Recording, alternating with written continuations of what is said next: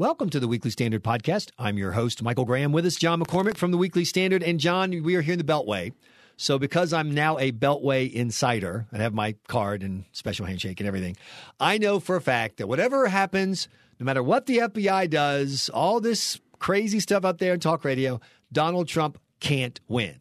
Isn't that right? I mean, that's what you Beltway elitists might want to think. And it's because I know he can't win because he can't win the states. Always people say, forget the big picture. He can't win the states because even if he does win Ohio, where he's doing pretty well, and Florida, which is close, he can't win any of the other states that matter, like Nevada and New Hampshire and North Carolina, to put him over the top. Isn't that why we Beltway insiders are smarter than the plebes, the hoi polloi out there in podcast land? You know, that might have been true a week ago, but just today, really, I think Trump's path has opened up in these state polling averages. Let's start with a big one. I used to live in Boston. My in-laws live in New Hampshire. Trump's been losing in New Hampshire for months now. People keep talking about Trump. If he wins, his path includes New Hampshire. He can't win New Hampshire. Trump has not led in a single poll in New Hampshire in 2015 or 2016 until today, where he's ahead in two different polls, in one poll only by 1 point, another poll by 5 points. Now, the poll that he's doing better in is ARG. It doesn't have a good reputation, but the other poll is by WBUR. It's a respected pollster. Absolutely. And then Suffolk, a very respected pollster, shows it dead even in New Hampshire. So again, a week ago, this looked like kind of a Hillary Clinton firewall state. The firewall seems to be very vulnerable right now. Okay, well, if you've got Suffolk in, I know the pollster, and I will say solid polling work. No one's perfect, but solid work. Okay. So maybe he can win New Hampshire, but that's not enough, right?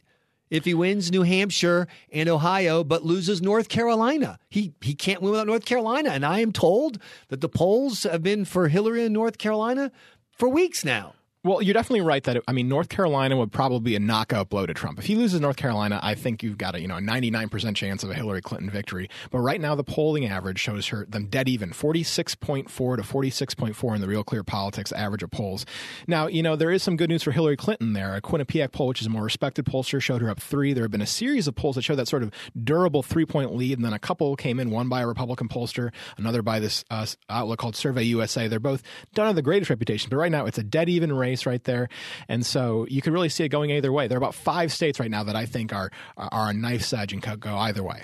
And the other knife's edge states, is Florida one of those? Florida is one of those. Right now, Trump is up by 0.3%. And, we call it a margin of error for a reason. That sometimes there's error.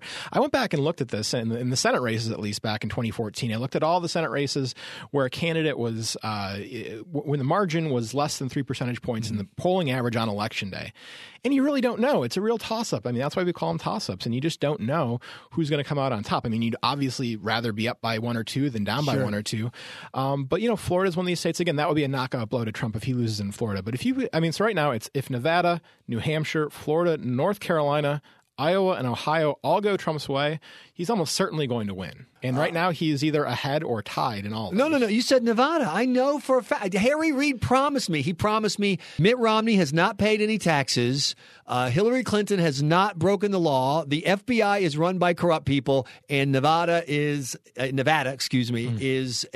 state that Hillary continues to lead thanks to the unions and the makeup of the population there. Well, that's not what the polls are showing today. Trump is actually up by 2.0 percentage points in Nevada.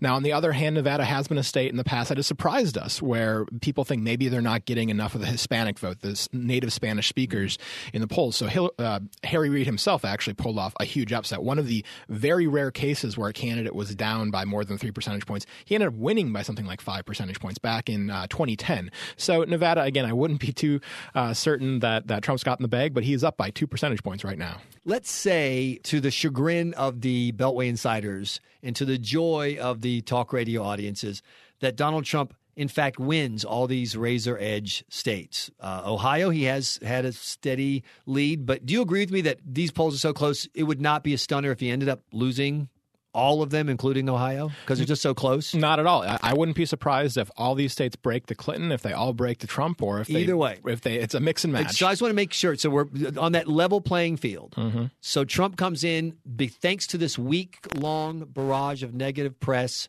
for Hillary Clinton. Trump ends up winning all those states. he's the president? Almost is certainly. Is that 200? Wait. What do you mean almost? Well, if he that's wins, 270, if right? He win, no, Ohio, it's 269. Florida. It's a 269 to 269 tie. If he wins those 6 states that I just mentioned, and Hillary ends up winning Colorado, Pennsylvania, Virginia, all the other swing states, we're at a 269 tie.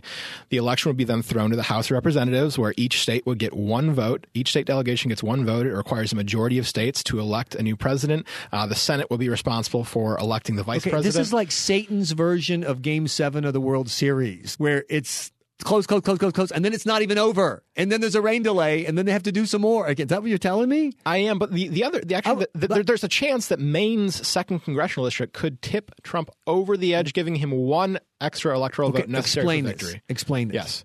Maine and Nebraska are each states where they've elected to allot their electoral votes both by the statewide winner and by congressional vote.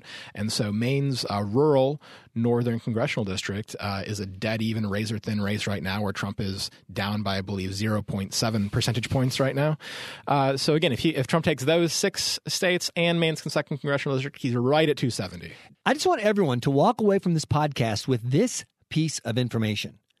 Hillary can lock down Virginia and Colorado and Wisconsin and still not have 270. It's very close. Right now, 538.com, Nate Silver's website, gives Trump about a 35% chance of winning. There's one other part of this, which is that there is an unusual variable in the state of Utah. Explain the Utah MacGuffin. Well, Evan McMullin, the independent conservative candidate, is running. I use MacGuffin in the Alfred Hitchcock sense of there's this strange thing, that's the center of the story. And Evan McMullin and Mindy Finn, known together as McMuffin, they're the independent conservative candidates who are running very strongly in Utah. Running very strongly, a lot of opposition among Mormons. McMullin himself is a Mormon. He's down a few points right now in the polls to Trump, so Trump still has the edge there. You'd expect him to win. But if there's any scenario in which Trump is at 269 electoral votes or up to 275 and McMullin can walk in and take away Utah's 6 electoral votes, that means this thing gets thrown to the House of Representatives with not only Hillary Clinton and Donald Trump, but also McMullin in there. I mean, we're talking a pretty wild and crazy scenario. It's basically like completing a Hail Mary pass, getting the onside kick, and immediately converting another Hail Mary pass. So wilder things have probably happened. But I can't think of them. You can't. Has that ever happened in a football game? That might have not ever happened. I don't think it has. I don't think it has. Think of it. Yeah. One last question. Now we're leaving the area of numbers and going to pure speculation. Do you think this is going to be a 269 election when it's all said and done? I don't mean that specific number, but I mean, do you really think it's going to be an election where it's just one state and it's it's razor wire the whole way, a razor thin edge the whole way? Or do you believe that what's happening right now is that the shape of the electorate is changing somehow in ways that it's too quick, we're too close to Election Day, polling will never kind of catch up with it, and that either the American people are going to decide, you know what, I'm not doing this Clinton stuff anymore. I'm done with it. I don't like Donald Trump at all, but I'm just not doing Clinton anymore.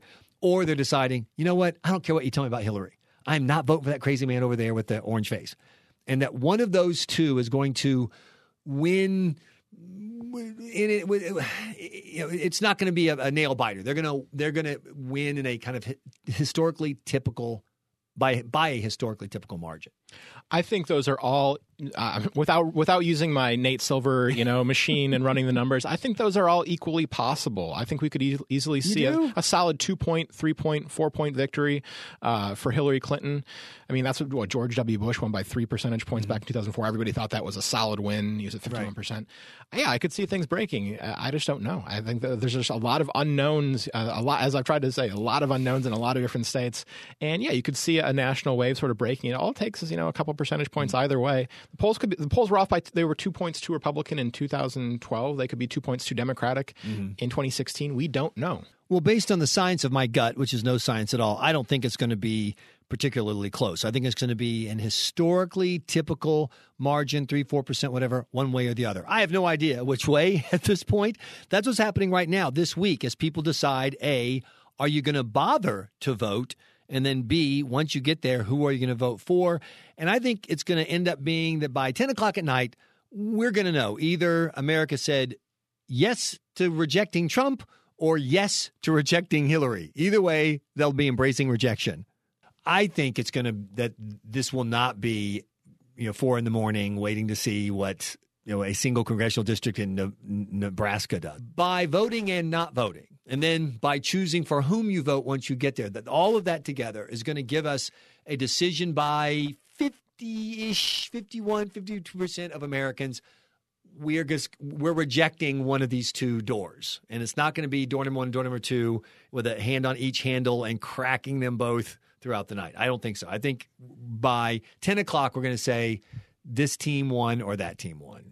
That's certainly possible, and I'm actually more bullish on Hillary Clinton in these states like North Carolina and Florida, where she's got a real turnout operation. Trump, I think that there will be some price to pay for not having the typical turnout game that everybody else has. So, we'll know early on.